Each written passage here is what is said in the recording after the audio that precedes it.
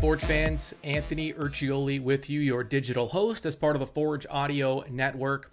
I said last week was big, and it was, because it was the Canadian Premier League opener for Forge FC. This week is big because it's the home opener. Finally, let's call them the Forge faithful, the Forge fans back in attendance at Tim Hortons Field, and they're going to watch Forge take on their OG rivals from Calgary.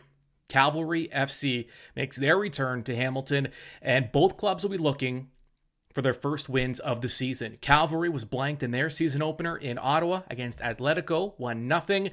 Forge, meanwhile, losing 2-1 in BC against Pacific FC. Now, despite that loss, the team has been saying it all week, they played pretty well. Dominated possession, 12 shot attempts, but only 2 made it to target. So, this week, Forge coach Bobby Smyrniotis, as much as he wants to look forward, he did, again, reflect back and said, hey, we played really well. You look at the game back, we've done a lot of good things. You know, if you look at it, we've been the dominant team in the majority of the performance, and there's just a couple of moments where they get us. You know, set pieces are a big part of the game, and that's where that second goal comes from. That they scored, we scored on a set piece as well. So I think it was a little bit of details, but you look all around at the football, and I think we were excellent.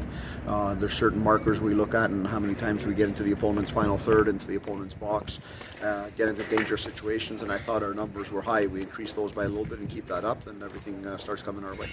Now, part of what set Forge back in that season opening loss is they started kind of slow. They gave up the first goal 5 minutes in, and they were behind the 8 ball throughout. So this week, defender Dominic Samuel says Forge has to just have a better start. Yeah, like we've done in the past, but we seem to turn things around very quickly, and that's definitely the plan for the next game. Now, it's really tough to surprise clubs in the Canadian Premier League. Not only do you see the same teams a lot throughout the course of a season, the players have gotten to know each other really well. I mean, they spent time in bubbles together due to COVID restrictions.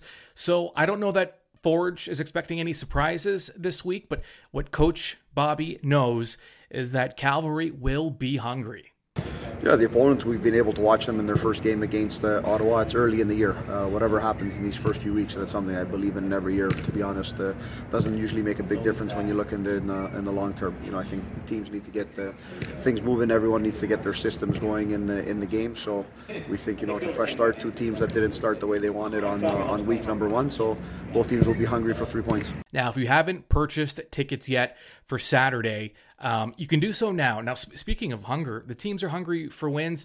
Fans are hungry. Fans in Hamilton are hungry for some live soccer and for some live Forge, and they're going to get it this weekend, Saturday, 4 o'clock.